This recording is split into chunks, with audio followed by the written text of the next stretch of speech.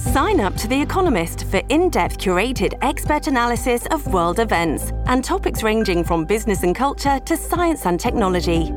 You'll get the weekly digital edition, online-only articles, curated newsletters on politics, the markets, science, culture and China, and full access to The Economist Podcast Plus.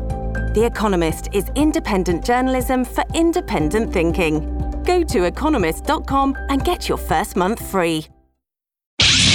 In the squadron, they called him Bullets, but we call him Greg Kelly. Greg Kelly is on the air on the Red Apple Podcast Network. Testing. Yes, that's us. Hi. They're all at it again. It's back on TV. Closing arguments underway in the Murtaugh trial. Murdaugh, what is his name? M-U-R-D. First name of the accused murderer, the last Murd, A-U-G-H, Murd. Is he a murderer? Did he murder somebody? I actually don't know. I thought he did a very good job last week on the witness stand. He confused the hell out of me. I don't know what's going on. Paw, Bubba the dog, and the good old boys down there. I just don't think they have the case against him. We'll see what happens. It shouldn't matter as much as it apparently does. All the networks, again, just going totally crazy with this. Did you see or hear anything about Christopher Wray, the FBI director, sitting down with Fox News? Oh, yeah, Fox News. It gives you the veneer of a tough interview, but it's not really a tough interview. Fox News, all right? Oh, boy, January 6th. Oh, clear and present danger and all that stuff. They were right there with the fake news, pumping it up, making it seem worse than it actually was. There's that. There's also Brett Baer falling in love with Cassidy Hutchinson. What else did they do? Oh, called Arizona for Biden, like the moment the polls closed. Remember that stunt? And possibly just re-engineered all of history. For the worse, we got Joe Biden now. And Fox News had a pretty big role in that. I would give the interview a C+. Look, I got some beef with these people a little bit. But Christopher Wray, you know, he's the director of the Federal Bureau of Investigation. You got to remember the bureau part, bureau. And he's a bureaucrat, right? And what does he really puts the rat in bureaucrat. I just realized the word rat is right there in bureaucrat. And these guys are the absolute worst. Once again, he would not say anything about whether or not there were undercover informants, confidential informants there on January 6th. It never occurred to me that there may have been confidential informants inside the Capitol dressed as Trump supporters. It never occurred to me until Congressman Higgins asked him that question, and Christopher Wray refused to answer. He refuses to answer. And last night, it wasn't as dramatic, but he refuses to say whether or not there were FBI agents in that crowd. Why the hell not? It's not classified. Why wouldn't you say that?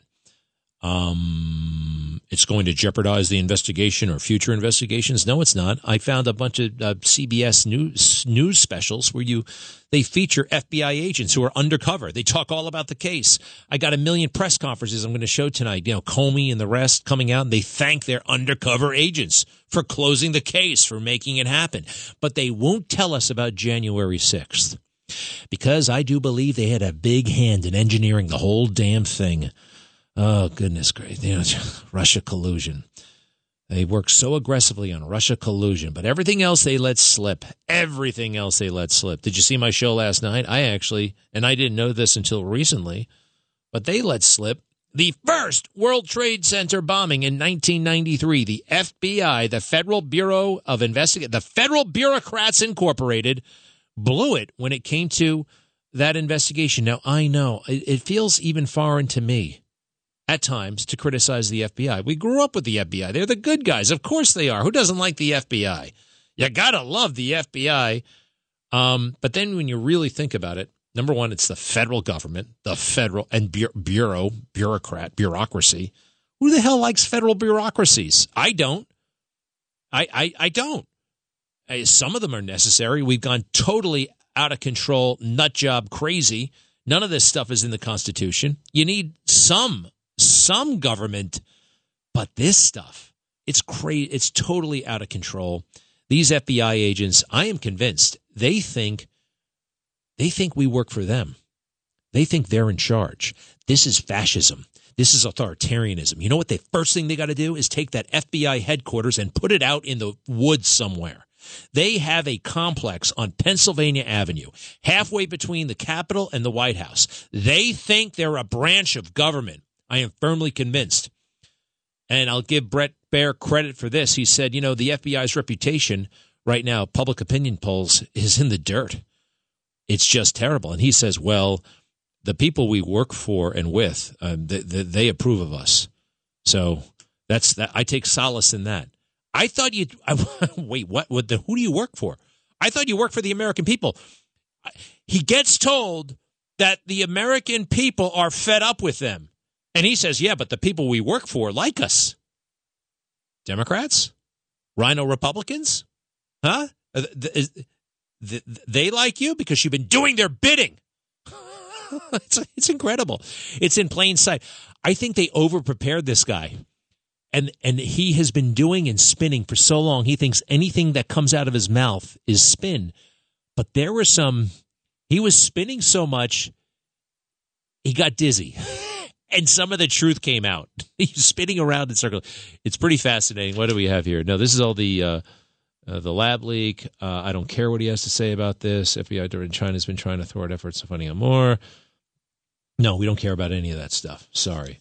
I'll get back to you with more. And what else? Never forget how Joe Biden introduced himself to the American people. Every time you hear a chime, a little ring, is a Joe Biden lie. I think there were about 10 of them in 45 seconds. Cut 15. This is 1987. A full-grown Joe Biden, U.S. Senator, running for president. Some nerve. And he's got a big smile on his face when he's lying his ass off. Excuse me. Cut 15. What law school did you attend, and where did you place in that class? And the other question is, could you quickly? I think I probably have a much higher IQ than you do. I suspect. I went to law school on a full academic scholarship, the only one in my class to have a full academic scholarship. In the first year in law school, I decided I didn't want to be in law school and ended up in the bottom 2/3 of my class, and then decided I wanted to stay, went back to law school, and in fact ended up in the top half of my class. I won the International Moot Court competition. I was the outstanding student in the political science department at the end of my year. I graduated with 3 degrees from undergraduate school and 165 credits, only need 123 credits, and I'd be delighted to sit down and compare my IQ to yours if you'd like, Frank. We counted that last one as a lie, too. And when he said 3 degrees, you heard the bell go off 3 times. Okay, all of that's untrue. How is it this decrepit liar is the president of the United States? Well, in part because he is a decrepit liar. So he can be used. He can be used by the forces of darkness. There was a little bit of a bright ray of light yesterday. The Supreme Court. We have a great system. The Supreme Court. That is in the Constitution. And they said this forgive all the loans. There's no way in hell Joe Biden has that responsibility, has that authority. He doesn't. He can't do that. Only an authoritarian weirdo would think that he has that authority. Or somebody who just thinks he's got the system so rigged that he can pull it off, or it was just a campaign stunt. Whatever it was, and I'll never forget when they started asking questions. Do you have the authority to do this? And he turned and he looked so mean and so bitter. And he said, do they have the authority to make billions and billions and billions of dollars? He really has a resentment of anybody who has more money than he does. He's got serious money now. But when you start comparing yourselves, when you got $50 million in the bank, and you compare yourself to a billionaire, that really rubs you the wrong way. There's such a thing.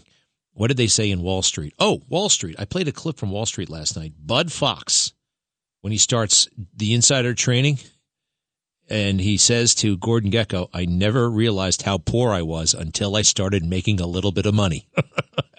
He starts making money, and then he realized that he starts comparing himself to all these guys.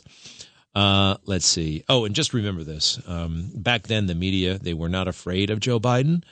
They would actually walk up to him and say things like this to him. Cut 16. Yeah. Cut 16, if you don't mind. You feel you're able to control, to put in the vernacular of your mouth, that you can think before you talk? Well, I've been in this business for 15 years. I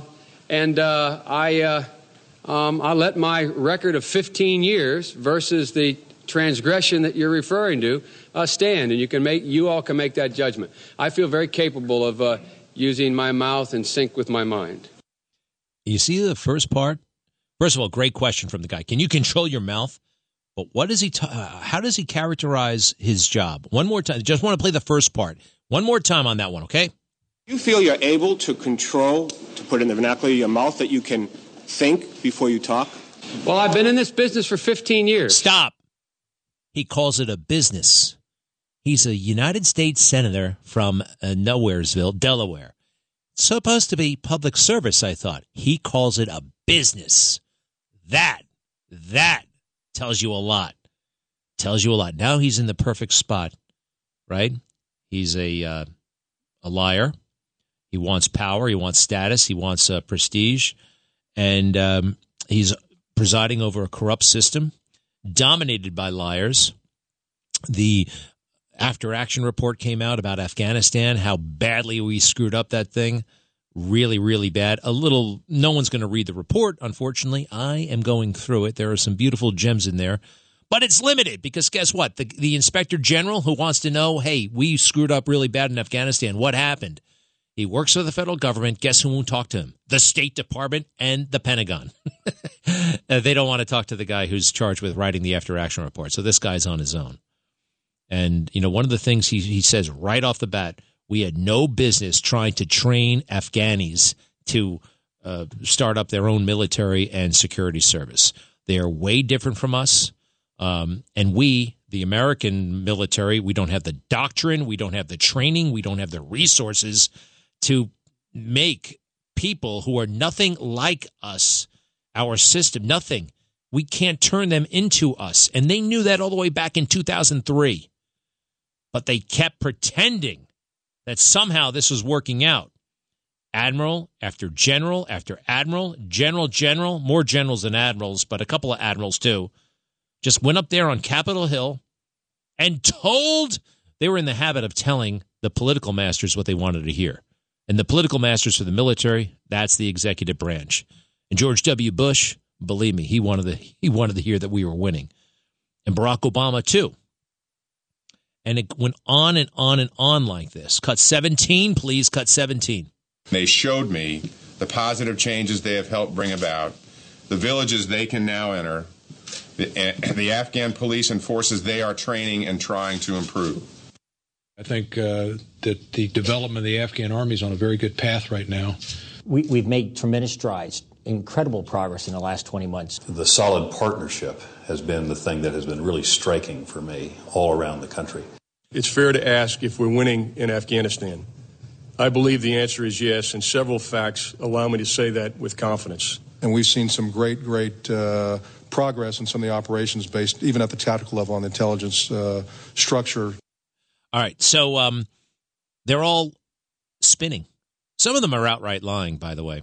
It's amazing what happens if you stay in the military too long. Might be something in the water. Literally, there's stuff in the water, by the way, in the military. Camp Lejeune, everybody. I drank some of that water, too, when I was a kid. Yeah, I'm worried about it. I got to follow up with that, the Camp Lejeune water situation. It takes a very special person to join the military, and we've got some great young soldiers and sailors and airmen. But if you stay in a little bit too long, and if you get in there, I want to be a general someday. Well, it takes a certain type to be a general. You've seen them. You've seen them in your life. All right, they exist in the corporate world as well, the kiss butt crew. And you can do very well with that. Very, very well. The business might go to hell, okay, but you're going to come out looking fine for the most part. I have never been able to play that game personally. I wish I could. No, I don't. No. And I'll tell you one of the reasons why you don't want to ever be a yes man, all right, because people ultimately can die. You don't know when you're going to be called upon to say, sorry, this is not going to stand. And a lot of people did not say things in meetings who should have been saying stuff. And it led to the war in Iraq. Somebody needed to stand up, but you know what? Nope, the boss wants this. Dick Cheney wants this. We're just going to go along with it. Hey, by the way, what are the generals like now? You heard all those generals. Who do we have now? Cut 18, please. I want to understand white rage, and I'm white, and I want to understand it. You know, there's a guy from the Justice Incident. What's that institute called? Judicial Watch. They want Milley court-martialed, and they're making a brilliant case to court-martial General Milley. It's definitely one to watch. Hey, Lori Lightfoot lost in Chicago. Hallelujah, huh? Maybe the woke crew is kind of getting nervous, kind of realizing that people don't like chaos and crime. Give me a moment, please. Wyndham Hotels and Resorts makes travel possible for all. Whether it's the long haulers looking for a great cup of coffee, a roomier rest for the on-a-whim road trippers, or a place to make summer memories with the whole family. No matter who you are, where you're going, or why, with 24 trusted brands to choose from like La Quinta, Days Inn, and Super 8, your Wyndham is waiting. Get the lowest price at WyndhamHotels.com. Restrictions apply. Visit website for more details. Greg Kelly, entertaining and informative. On the Red Apple Podcast Network. Hey, did you see Governor DeSantis has his book out now, and you can go get it at the bookstore. That's great. And he was signing books somewhere in Florida at a big Books A Million store, and they wouldn't let people wearing Trump shirts show up, and they had the cops there. I mean, they're going to troll. They're going to be disruptive. You can't make that call based on what somebody is wearing. And by the way, just because you're for Trump doesn't mean you're against DeSantis, actually. DeSantis is not running for president at this point. What's the big deal? What is the big deal? I'll tell you what, DeSantis has a hell of a lot of growing up to do. And here's something I have noticed.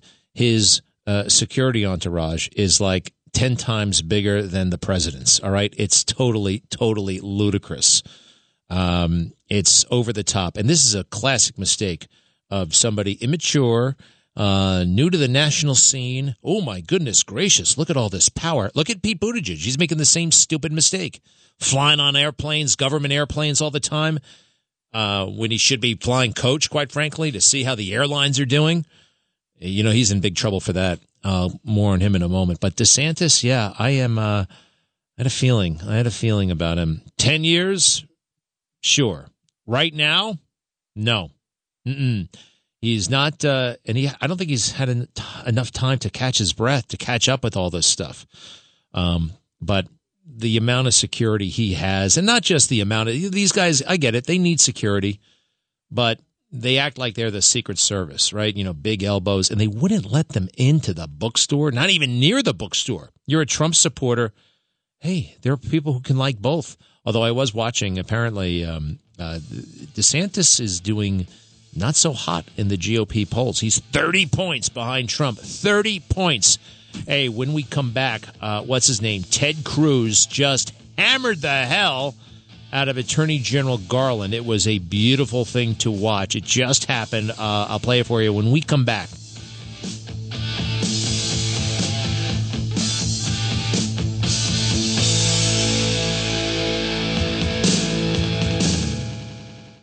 This episode is supported by FX's Clipped, the scandalous story of the 2014 Clippers owner's racist remarks captured on tape and heard around the world. The series charts the tape's impact on a dysfunctional basketball organization striving to win against their reputation as the most cursed team in the league. Starring Lawrence Fishburne, Jackie Weaver, Cleopatra Coleman, and Ed O'Neill. FX's Clipped, streaming June 4th, only on Hulu. Greg Kelly, entertaining and informative. On the Red Apple Podcast Network. It would be great if, a lot of things were different. But Merrick Garland, I kind of prefer him on the Supreme Court, occupying one of those liberal chairs than I do as Attorney General. He has no business being the attorney general. Just, by the way, forget about the politics. He doesn't have the oomph. He doesn't have the presence. He doesn't have the masculinity for that job. All right. Even if you're a woman, you need a little bit of masculinity when you're running a big organization like that. He doesn't have it. He's a wimp. And let's see, Ted Cruz went after him. Just to set this up once again, one of the worst things he did was call in all the U.S. attorneys and tell the FBI to look into the school boards. Those meetings were getting rather heated because guess what? We don't want our children being harmed by transgenders, right? We don't want that. We also don't want substitute teachers talking about sex with second graders and not telling the parents. There are a lot of things that we are troubled by in the schools right now, and that's okay. That doesn't make us terrorists. All right, so this just happened. This is Senator Cruz and Attorney General Garland. Go ahead. And the Department of Justice under this president was perfectly happy to refuse to enforce the law and allow threats of violence. And as you know, those threats finally materialized with Nicholas Roski, a 26-year-old man from California who traveled across the country, was arrested outside the home of Justice Kavanaugh, armed with a handgun, a knife, and burglary tools. And he said he came there to kill Justice Kavanaugh because he was enraged by the leaked opinion. Now, of course, you're prosecuting that individual for attempted murder. But did you bring even a single case to enforce this law, or did the Department of Justice decide this law doesn't apply if it's harassing justices for an opinion we don't like? When the Dobbs draft was leaked, I did something no attorney general in the history of the department had ever done before. For the first time in history, I ordered United States Marshals 24/7 to defend every residence of every justice. So Garland, as a judge, you're familiar with asking counsel to answer a question. I am answering. Has the Department of Justice enforced this statute? Have you brought a single case against any of these protesters threatening the justices under 18 U.S.C. Section 1507? Have you brought even one? Senator, you asked me whether I sat on my hands, and quite the opposite. I sent 70 United States Marshals. Let me try again. To defend. Has the Department of Justice brought even a single case under this statute? It's a yes/no question. It's not a give a speech on the other things you did.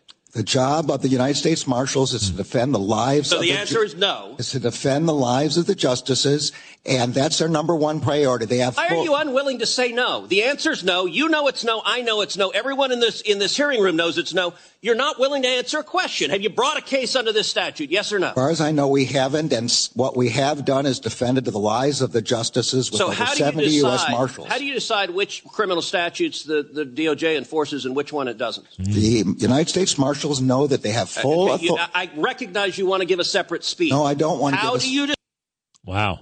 Good for him, because what he's getting at there, that statute, they're not enforcing it. It's actually against the law to protest and parade in front of the home of a justice. It actually is. You can go down the block and they can set that up for you, all right? But you can't be right there in front of the guy's house. It's a law. It's a law. The idea is that the protesters would be trying to influence the way the justice rules, the way the justice decides. We have a law against that. You don't want these people out there doing that because it could impact their vote, their judgment. So we protect them.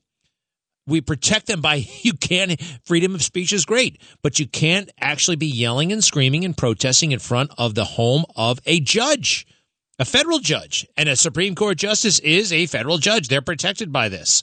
They did not prosecute not one case. How about that? Why not? Why not? Maybe, just maybe,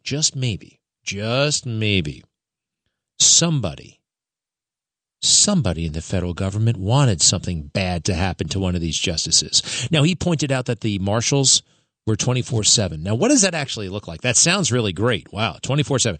So let's see. That's 70. What's 12 into 70?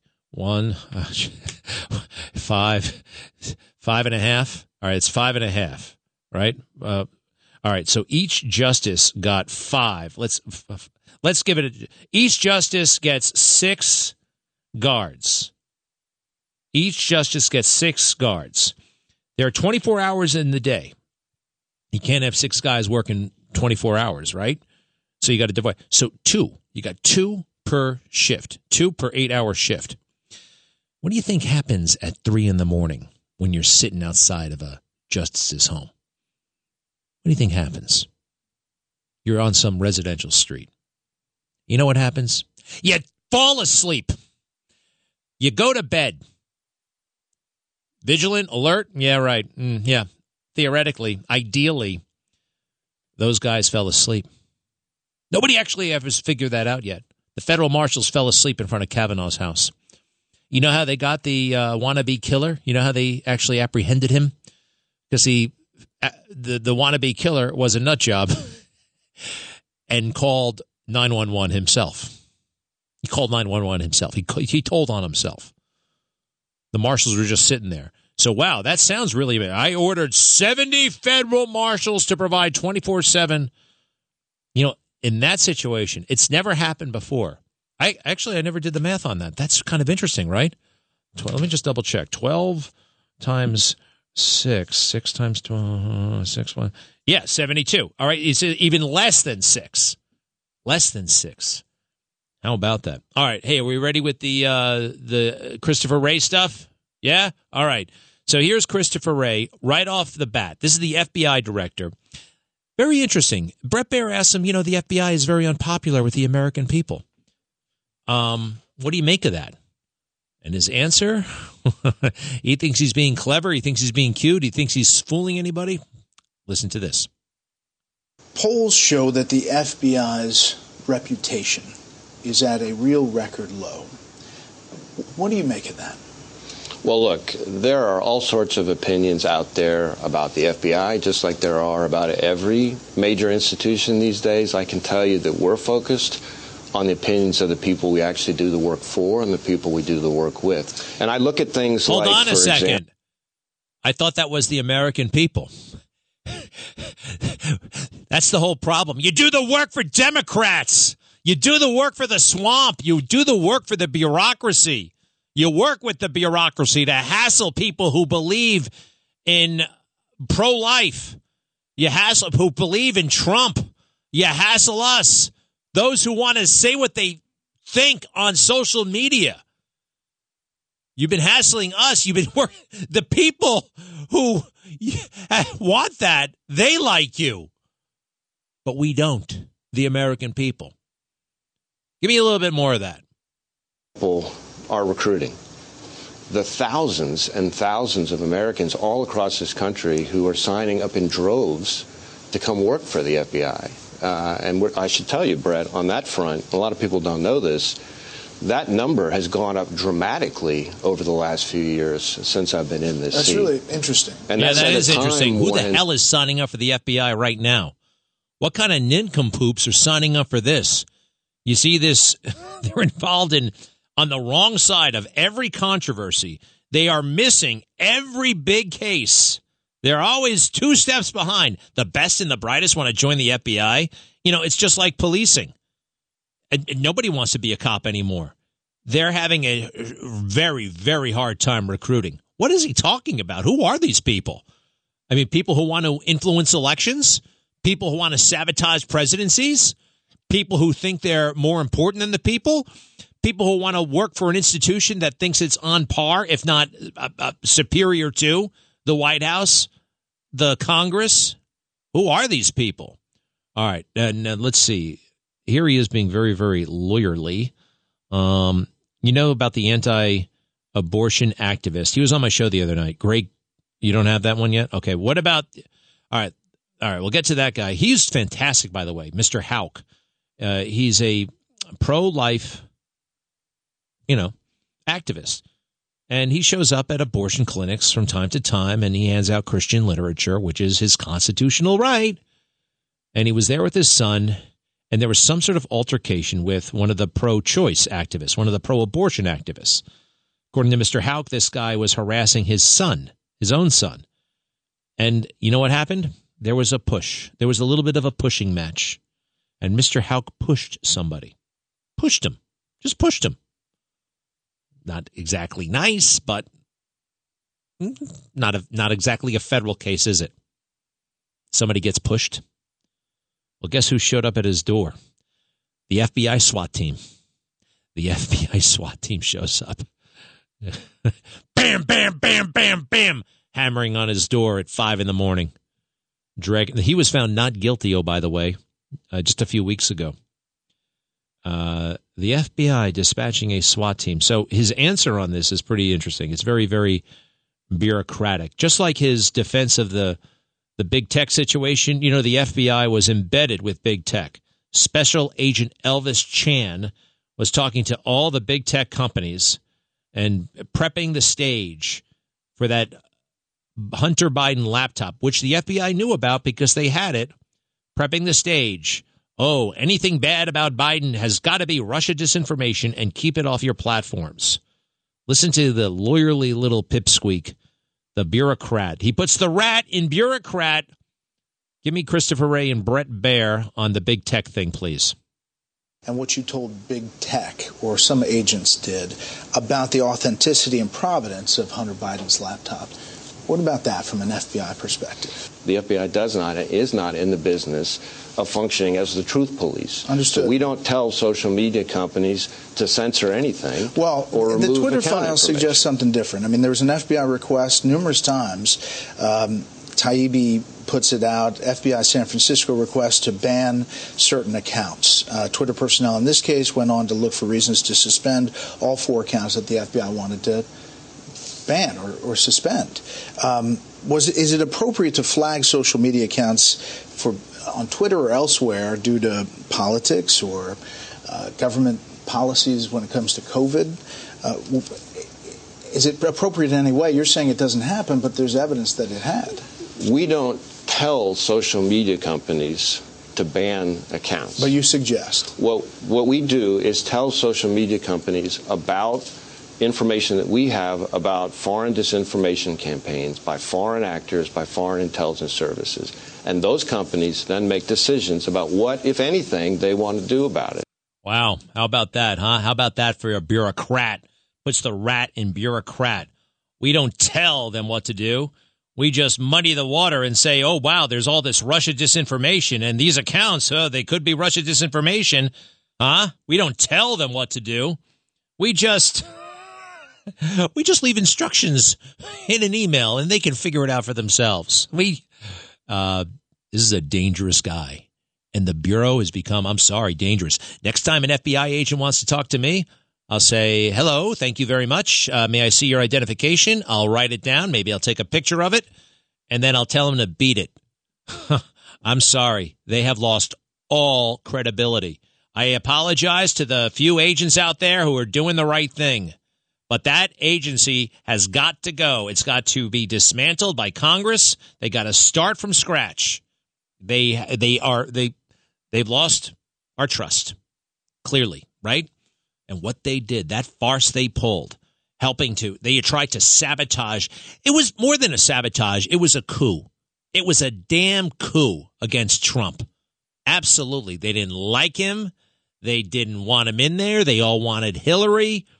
And they lied, cheated, and stole to get him out. But Trump actually beat him. And he's still beating him. Isn't that kind of amazing? Vito in Staten Island, hello? How are you, Greg? How's everything? Good. Commenting on what you said about telling the FBI to beat it. If you're the subject of an investigation and if the police are interviewing you, even if they have not, maybe they may not have enough to arrest one, you can tell the police, I'm not talking to you. And it ends there. Well, listen, I happen to trust the cops, all right? I have a much better, I do. I want to help the cops. Hey, look, if you're the target of an investigation, you got rights in the Constitution and you got a lawyer up and all that stuff.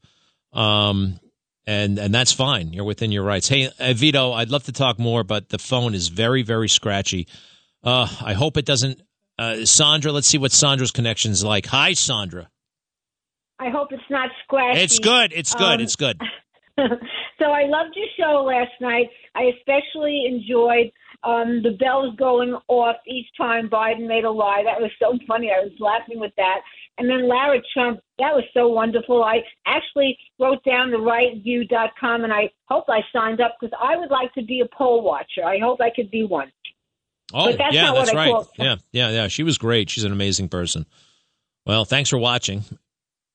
Always, every night. I told you that.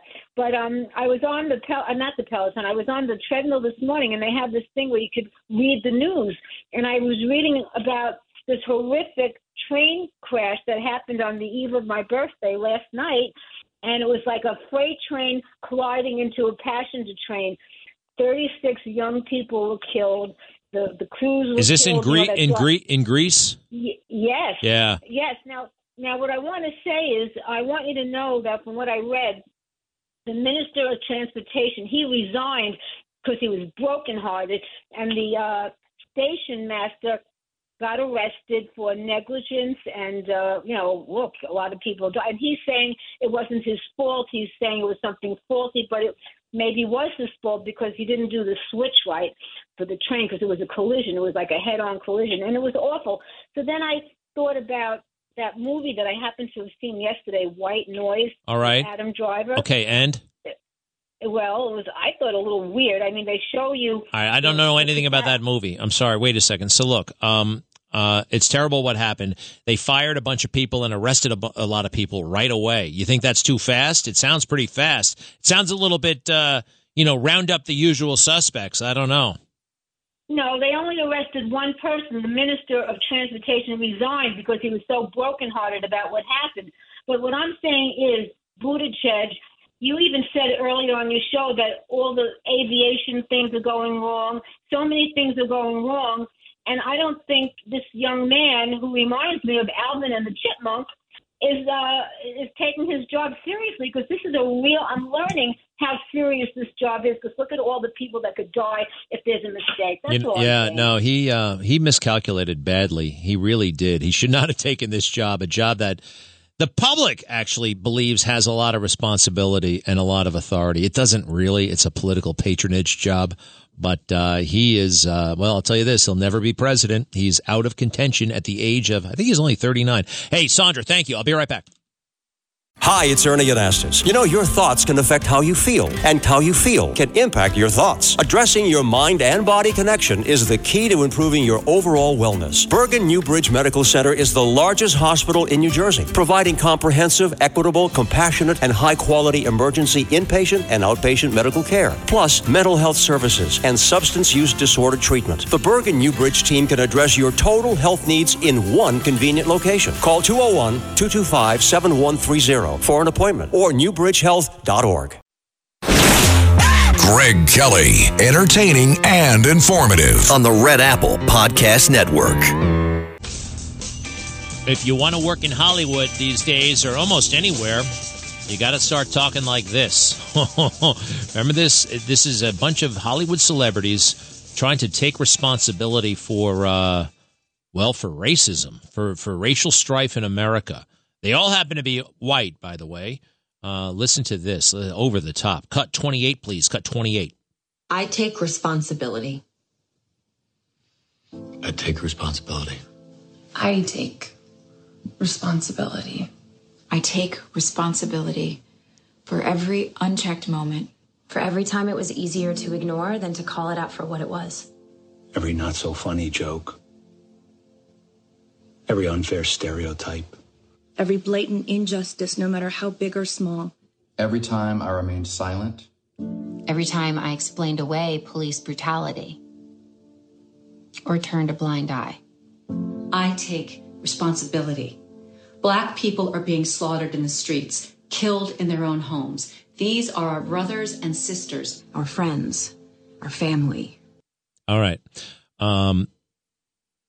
They're not being slaughtered in the streets, all right? They're saying that cops are doing this.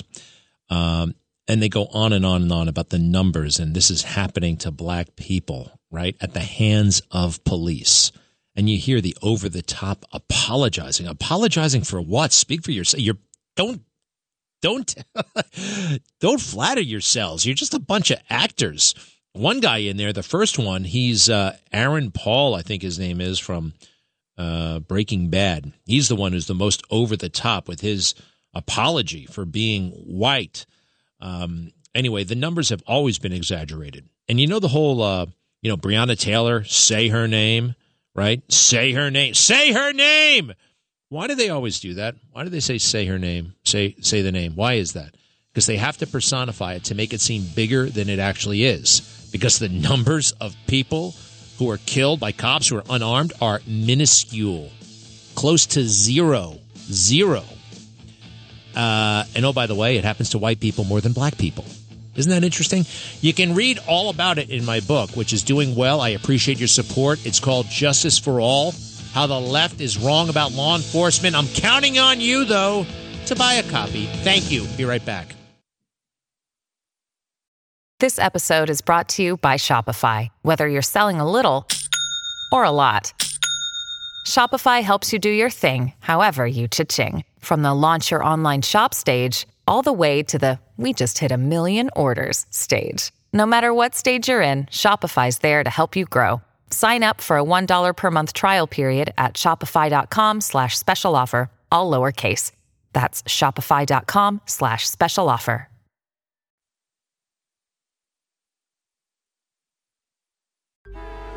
Traffic jams, tailgating, pileups. Ugh, the joys of driving. How could it get worse? The federal government wants to have a say in what you drive.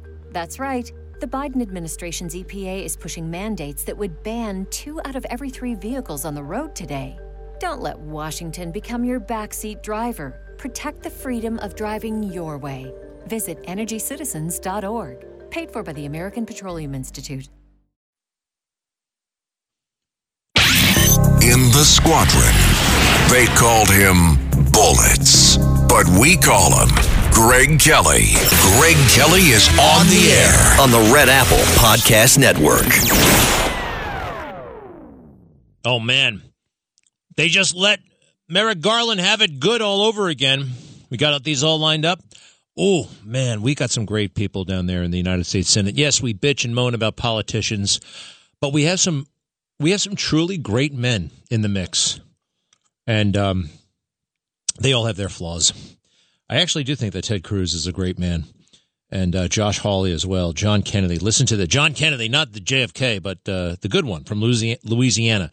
All right, give me one of these, please, just from a few moments ago. Here's what I've always been confused about. Didn't you understand the chilling effect that it would have to parents when you issued your directive, when you directed your criminal divisions and your counterterrorism divisions to investigate parents who were angry at school boards and administrators during COVID?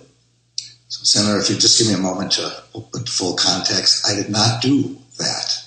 I did not issue any memorandum directing the investigation of parents who are concerned about their children. Quite to the contrary, the memorandum that you're talking about says at the very beginning of the memorandum that vigorous public debate is protected by the First Amendment. And the kind of concerns that you're talking about are, as expressed by parents, are, of course, completely protected. The memorandum was aimed at violence and threats of violence against a whole host of school personnel.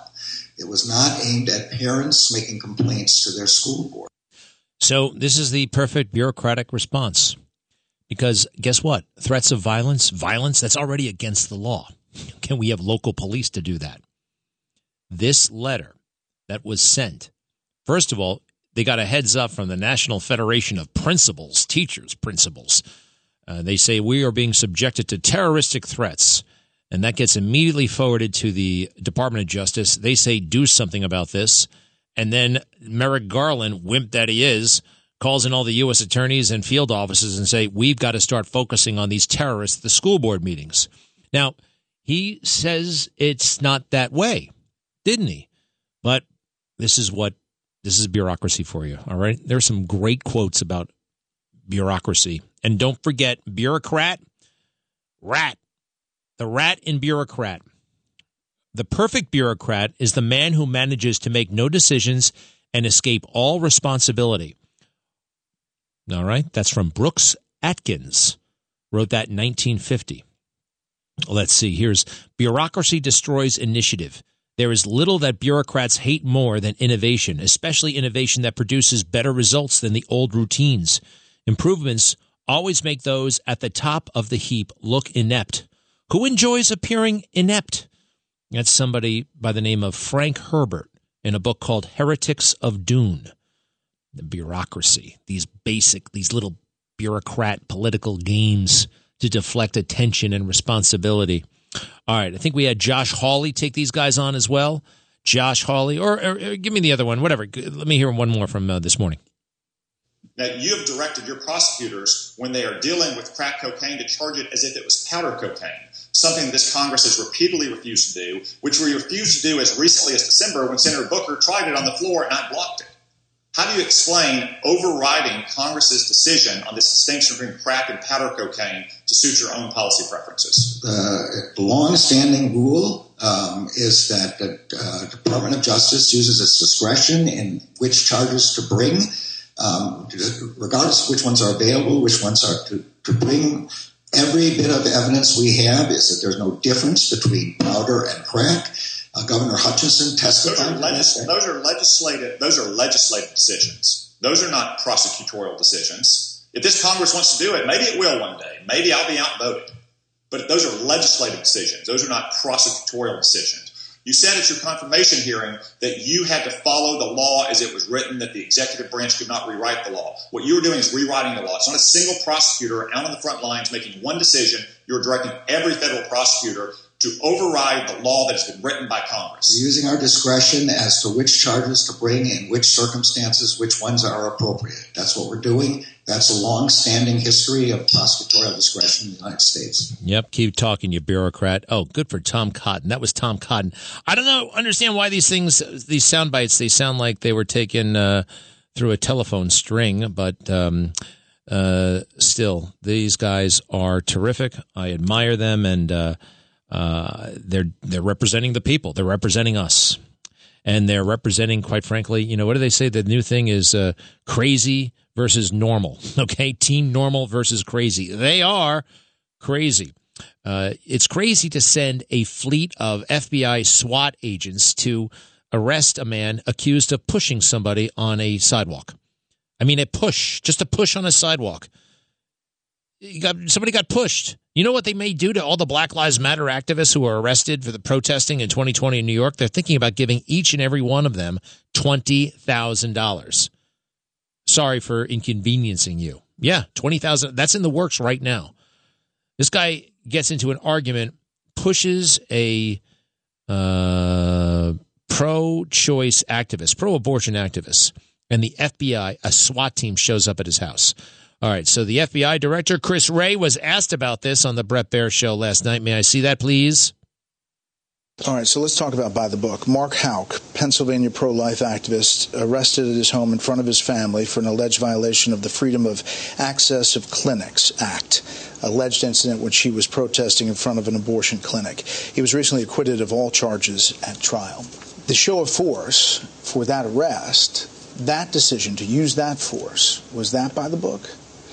Those decisions are made, as they should be, by the commanders on the ground in the field office who have the expertise about when to conduct operations safely and securely for the safety of everybody involved. And to my knowledge, those processes were all followed in this case. Yeah, I mean, historically, FBI protocol is that a defendant has, if it has no criminal history, is not believed to be violent or pose a threat to public safety, that he or she is permitted to self-surrender rather than subject dynamic execution of an arrest warrant. And here's what I'm talking about is the dual system. You know, there's that for a pro-life activist, but not that for a Black Lives Matter protester who maybe torches a federal building over the summer. So that disparity, that dichotomy, is what sticks in people's mind. I understand that people have their opinions. All I can tell you is that we have one standard, which is irrespective of ideology, of politics. In this country, it doesn't matter what you're upset about or who you're upset with. You don't get to express that upset with violence. And so we are agnostic as to the ideology. No, you're not. You're a god. And focused on. I'm sorry. He's a total and complete liar, and fraud.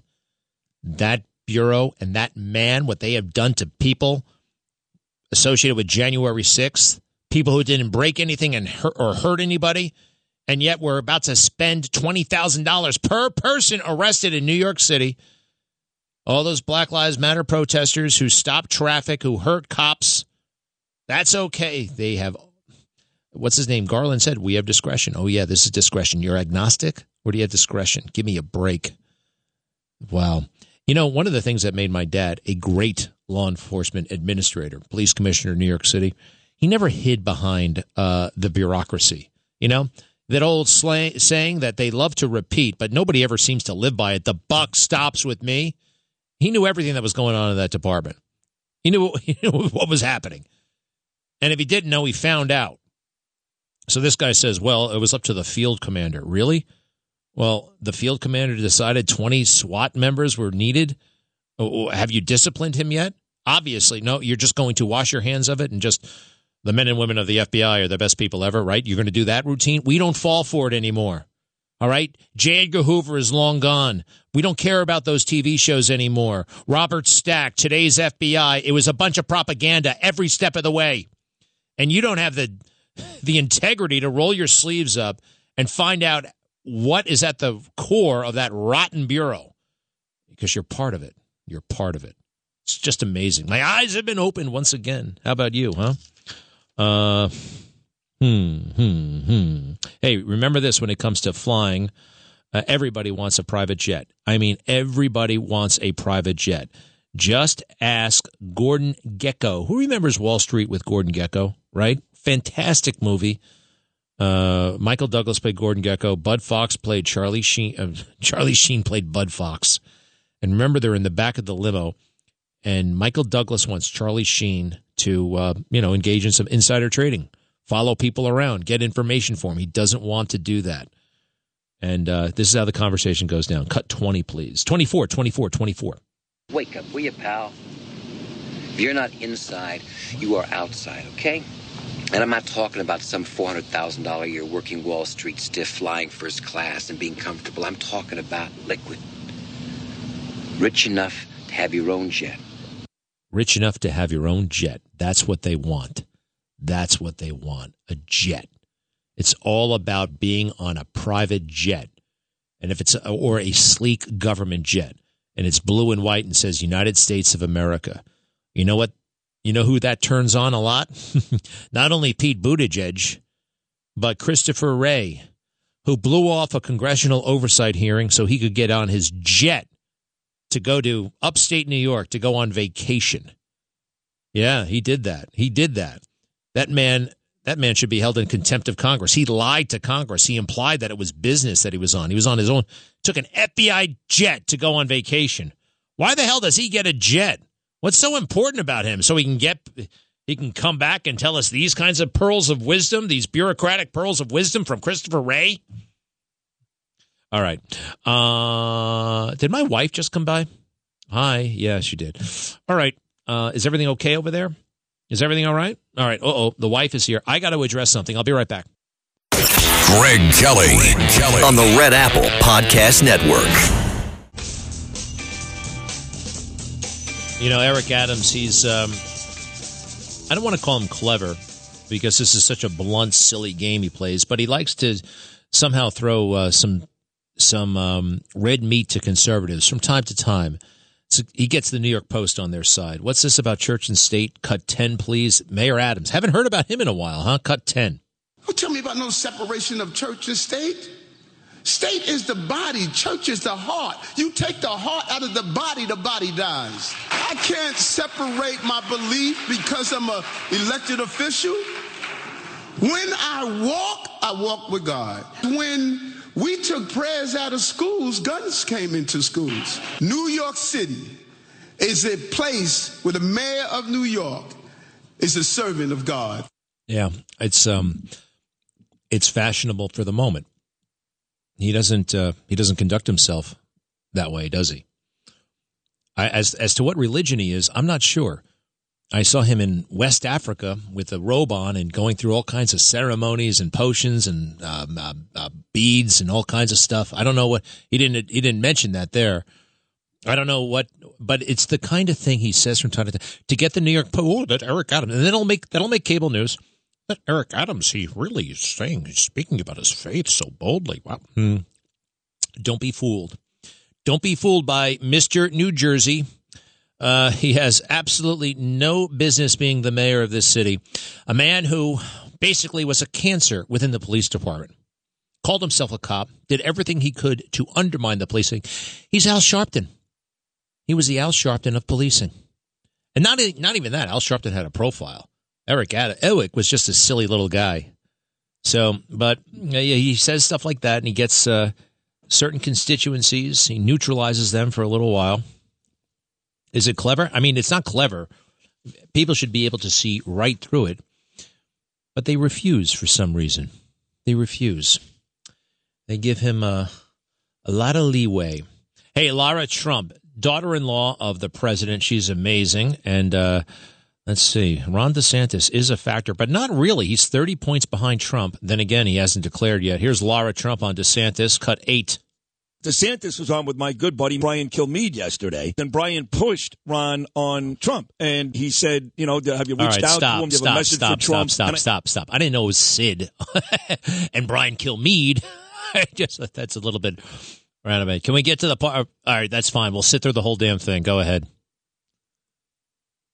Go ahead. DeSantis was on with my good buddy Brian Kilmeade yesterday. Then Brian pushed Ron on Trump. And he said, have you reached out to him? Do you have a message for Trump? And I have to tell you, Lara, for the most part, Ron DeSantis said some really nice things about your father-in-law. He said, here we go. There's a couple things have been said lately that I could do without. But I have to tell you, the guy was a great president, great policies. So he took the high road and said some very nice things. How do you think your father-in-law will react to that when that comes out today? Well, I think that's very nice. And by the way, rightly so. Don't forget that Ron DeSantis probably would not be the governor of Florida right now were it not for Donald Trump. Because if you think back to 2018, he really wasn't polling very well. Remember, Andrew Gillum was a Democrat. Could you imagine if he would have become governor of the state of Florida?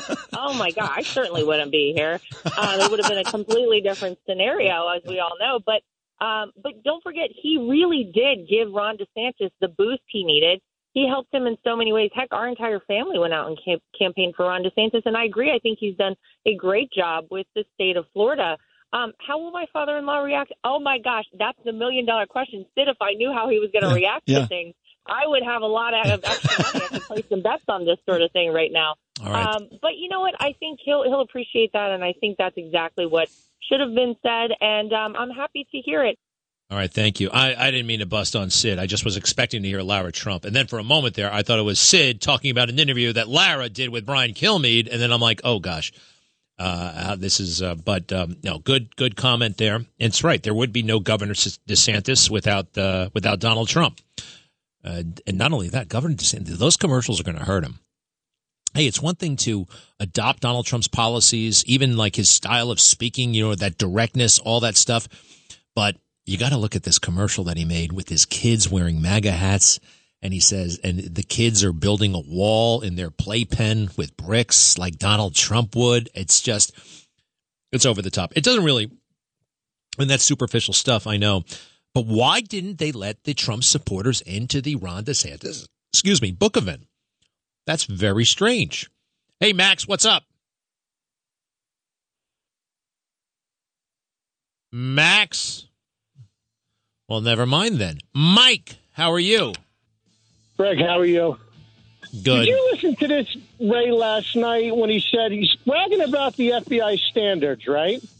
And then he turns around and says, Bret Baier asked him a question about his prior agents that said that Hunter's laptop was misinformation. Yeah.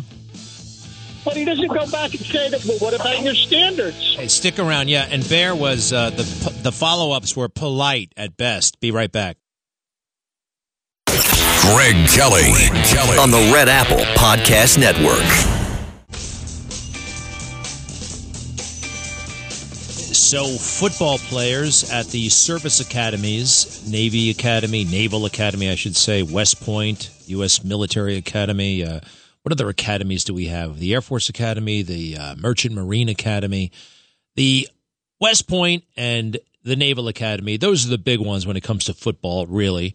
And every now and then, somebody emerges, one of these cadets. They're technically in the military as a really great football player or a basketball player. And then it's like, the NFL or the NBA is interested in these players. And then there's this whole debate. Well, what about the military? And it really wasn't much of a debate until a couple of years ago. You had to go into the military. You know, you kind of said you would do that when you were 17. You raise your right hand. It's a free education. It's one of the few things that Trump did that I quite frankly didn't like. He has arranged it that you can go into the NBA or you can play professional sports right after you graduate the academy instead of going into the military. And I don't think that should be the case. I think it's right into the military. You want to go to the service academy? Great. This is what it entails. A commitment. You commit. We're not really into commitments anymore as a country, are we? Imagine the word even sounds foreign. Commit. How about committing to paying off your student debt? You don't even have to commit to that anymore before Joe Biden will come in and forgive everything, even though he does not have the power to forgive. He really does think he wants it. He wants it bad. And then Rashid Tlaib and the rest, thank God for the founding fathers, quite frankly. They set up a system to put a check on a loser like Joe Biden. All right, Mike, I'm sorry. I cut you off before. What was the deal? Well, Greg, like even with the classified documents, he kind of insinuated this guy, Christopher Wray. He said, well, we did that based upon people that cooperated with us and people that did not. So he was saying that Trump didn't cooperate, but Biden did, which is a bunch of BS too. And if I was Bret Baier, I would have came back at him and said, well, you wouldn't even let Trump's lawyers in the room when you were looking for documents, but you let Biden's lawyers handle it and you didn't even handle it? I mean, this is common sense questions. Bret Baier's soft. I thought he was pretty soft, too. I mean, some of it was refreshing, like, wow, we're finally getting these questions answered. But I've been in those situations. It's a tough thing to do. Look, I'm no big Bret Baier fan, all right? I'm not. Decent guy. But, yeah, he could have. What happens is you start to think about, well, I'm going to have to leave this building. Like, this is awkward. It's face to face. And Bret, I do believe more than anything, wants the approval of the swamp. Okay.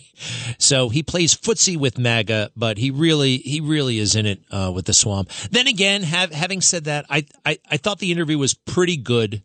Not great. B-, C+. The follow-ups were there, but they were weak. He had one follow-up, but that's it. He didn't come back. You got to come back and stick with one topic. They're just kind of cascading. And all this stuff usually is agreed to ahead of time. You know what I mean? So, hey, Mike, let me play this for you. It's the opening moment of the interview. All right. And Bret points out, look, nobody seems to like the FBI. According to public opinion polls, Americans don't approve of the job you're doing. It's right at the top of the interview. And his answer is very revealing. Go ahead.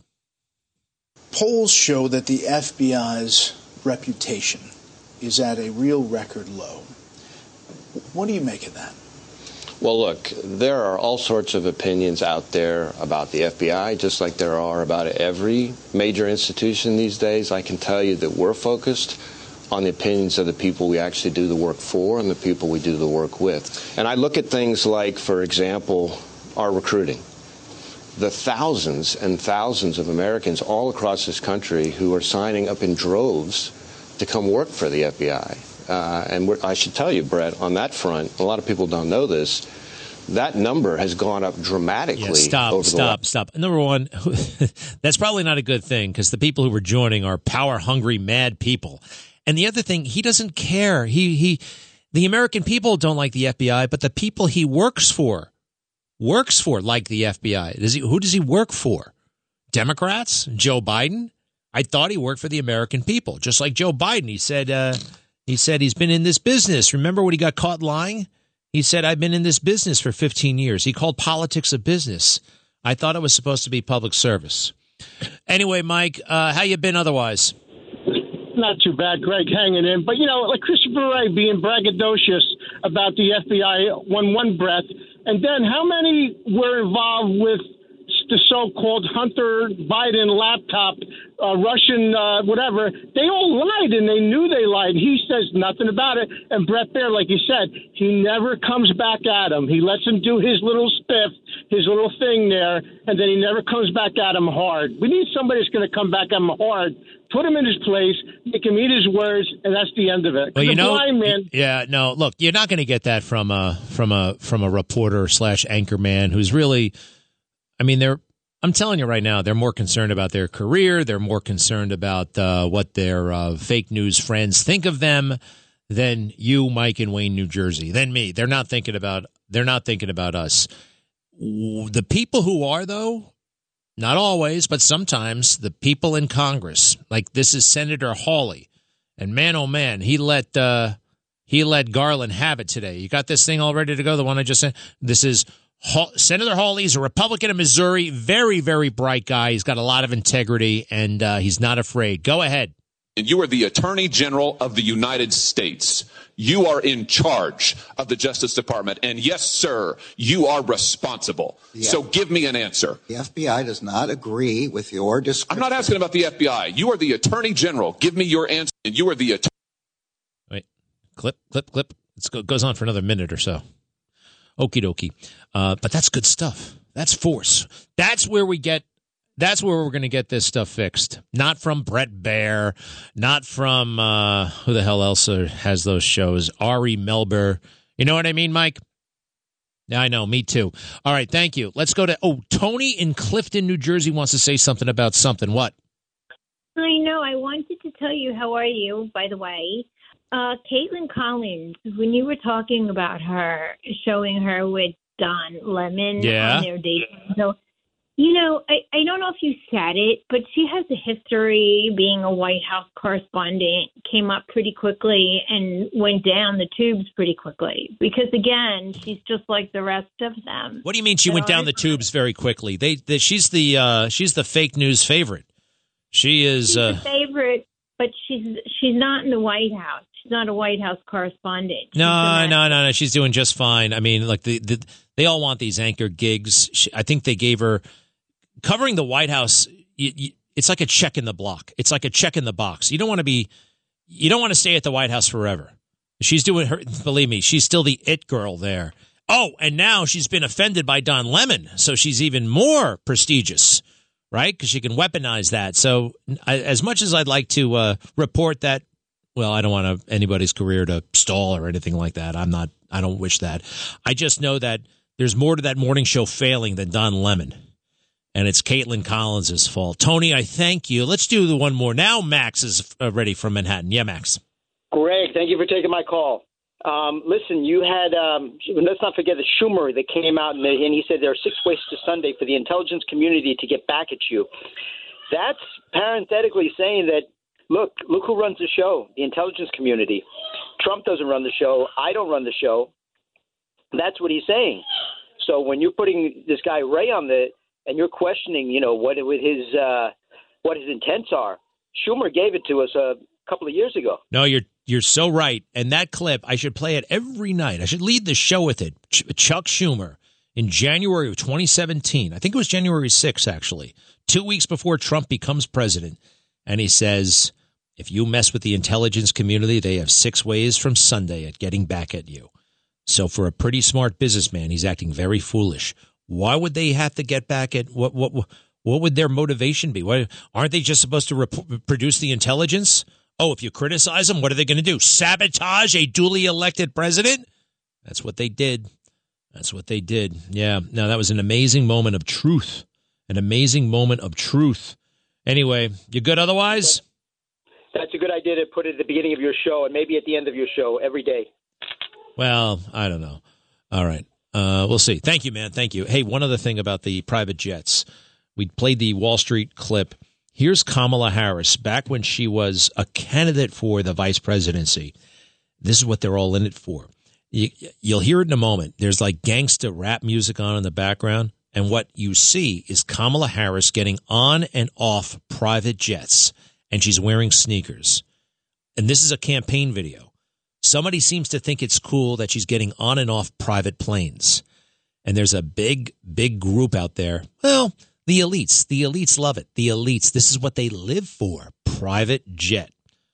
25, please. Cut 25. Sorry for dripping, but drip is what I do. And one of these days, I'm sorry for dripping. Dripping. Drip is what I do. What I do. What is drip and what does he do? Anyway, and she gets on and off the planes, right? The rap music in the background, getting on and off jets. That's why they're in it.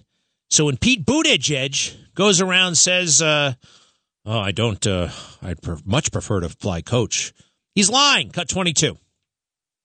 Yeah, here's how we handle my travel. The vast majority of the time I travel on commercial airlines in economy class, but there is a portion of the time, I'd say about 10 to 20%, when we use our agency's aircraft. This is not chartering a private jet. This is a government aircraft that is assigned to the FAA. Oh, okay. Just a government jet. Oh, just makes it sound like it's a dilapidated C-130. Have you ever seen these? They're the coolest jets in the world. They are blue and white. It says United States of America on the side. It's like a mini Air Force One. They've got 737s. They got 757s. They got Gulfstreams. They've got the coolest planes, and they love flying on them. Last night I showed when Obama won in 2008, his entire team, all of his aides, David Axelrod, Robert Gibbs, the press secretary, they were like little kids when they got the government plane. They were so excited. The New York Times wrote it up. Everybody was excited to be on the government plane. It was so nice inside, and it was so cool on the outside. A government plane. But he really would prefer to fly coach. Cut 23.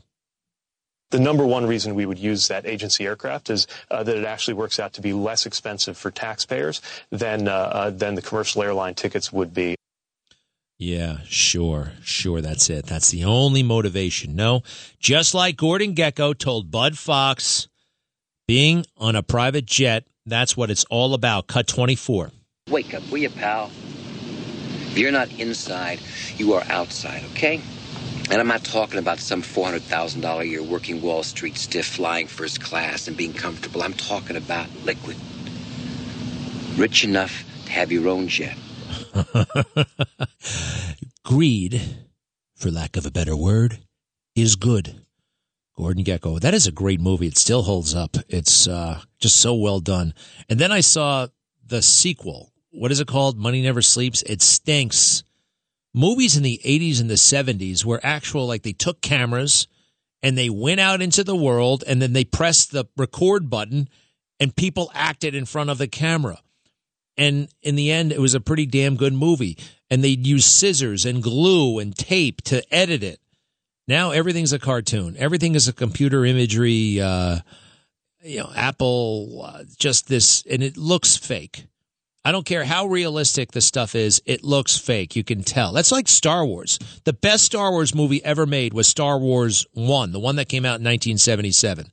You know why? Because they were all models. They were all actual metal and plastic models that they built and then they filmed. Now it's just basically high-end cartoons. I miss good movies. Hey, here's one other thing I wanted to say. The generals, 90% of them, the United States generals and admirals are out and out liars. They lie so much they actually don't even think they're lying. And this was a very interesting moment because Jake Sullivan inadvertently ratted on all of them. Cut 19, please. Cut 19. I'm glad you asked this question because I think this has been the subject of some confusion. The president originally decided against sending U.S. tanks. They're called Abrams tanks. Abrams tanks, M1A1 Abrams tanks. He originally decided against sending them because his military told them that they would not be useful on the battlefield in this fight. What would be useful would be German tanks, a tank called the Leopard. So if any general actually said that out loud, they were either lying or they were saying exactly what they knew the administration wanted to hear. The administration may have told them ahead of time, when you go in there, you better say that the M1 tank doesn't work. It's got to be this European tank, the Leopard tank. Are you crazy? The M1 tank is custom built to fight a war in Europe. a land war in Europe. That's what its mission was. And you put it up against the somewhat dinky but effective Leopard tank. I did it last night. Just the M1 has greater range, has greater firing power, is faster. It's just a better all-around tank. The armor is better, more secure for the people inside. What did he say again? The generals actually said, this is the National Security Advisor saying the generals actually said that the Leopard tank is the one you want. It's amazing. Our military culture is just as screwed up as the FBI sometimes, I think. It's a bit better. But you know what? Let's face it. We're on a losing streak, man. What the hell are we doing telling Ukraine how to fight its war? We can't seem to win our own wars. Hello, Afghanistan. Hello, Iraq. Hello, Vietnam, for that matter. We continue to blow it. We really do, huh? And now somehow Ukraine's going to come out okay. No, it's not. But a lot of people are going to be rich. I'll be right back. Greg Kelly on the Red Apple Podcast Network. It's March 1st, 1 March 2023. I love it. I love the first of the month. Just every day, it's a chance to start anew, try new things, new habits. I don't know. There's something about it. I love it. I am on a quest once again, but this time I'm making real strides. I want to be able to, be one of those beefcake guys at the beach by 4th of July. And I'm doing everything that you need to do. I'm eating right. I am exercising like crazy. Well, not like crazy, but I am exercising consistently, more consistently than I have in a very, very, very long time. And the results are not really showing yet, but I assume they will. Life is good. I've been keeping out of trouble. I've been reading that Bible. And, once again, the Charles Stanley Life Principles Bible. It's where it's at. It's all the truth is in there, in my opinion. And, I rip on these people a lot. And I'll just reiterate for the record, that I don't like everybody, but I love everybody. Even Christopher Wray at the FBI, even Joe Biden. I love these people. I don't like them, but everybody has a purpose, and God can do anything. All right, I do have to wrap it up and go across the street in a moment. With that, let's do 2 quick calls. Billy is in. Hi, Billy. What's up? Hey, I heard you talking about the Leopard before, and it's actually a very good tank. Probably is equal to the M1. No, it's not, Billy. No, it's not, Billy. How's that, Greg? Well, what's the range of the Leopard? The Leopard's got a diesel engine, and it goes. What's the range of? What's the range? What's the range? The actual firing range of the Leopard? It's the same gun. No, it's not. You can't call the radio station and say this false stuff. You can get in trouble for that, Billy. I'm only kidding. Tell me the Leopard. The Leopard. Hold on. Just call it up on the internet right now. Look at the range. Look at how far these things can go. Look at how far these things can go. And by the way, what he said was, Jake Sullivan said that the generals said. By the way, I'll concede. I called it a dinky tank. I was just trying to make fun of it a little bit. It's a fine tank. It's fine. But did you hear what Jake Sullivan said? That the generals came in and said the Leopard would be better. They said the Leopard would be better, and that's dishonest, man. The M1 was made for a land war in Europe. More like European parts in like Ukraine or Europe to be, to service it better. No, I think that the generals, what he said out loud was that they said it would be more battle effective. It wasn't about the parts. They were lying to him, or they just said, we don't want to give him our tanks. Make sure you tell the president that the Leopard is better. Therefore, we have the military to point to as cover. Does that make sense, Billy? Sense, but that makes sense. So it's a fine tank. It's a fine tank. But if you look it up, let's see.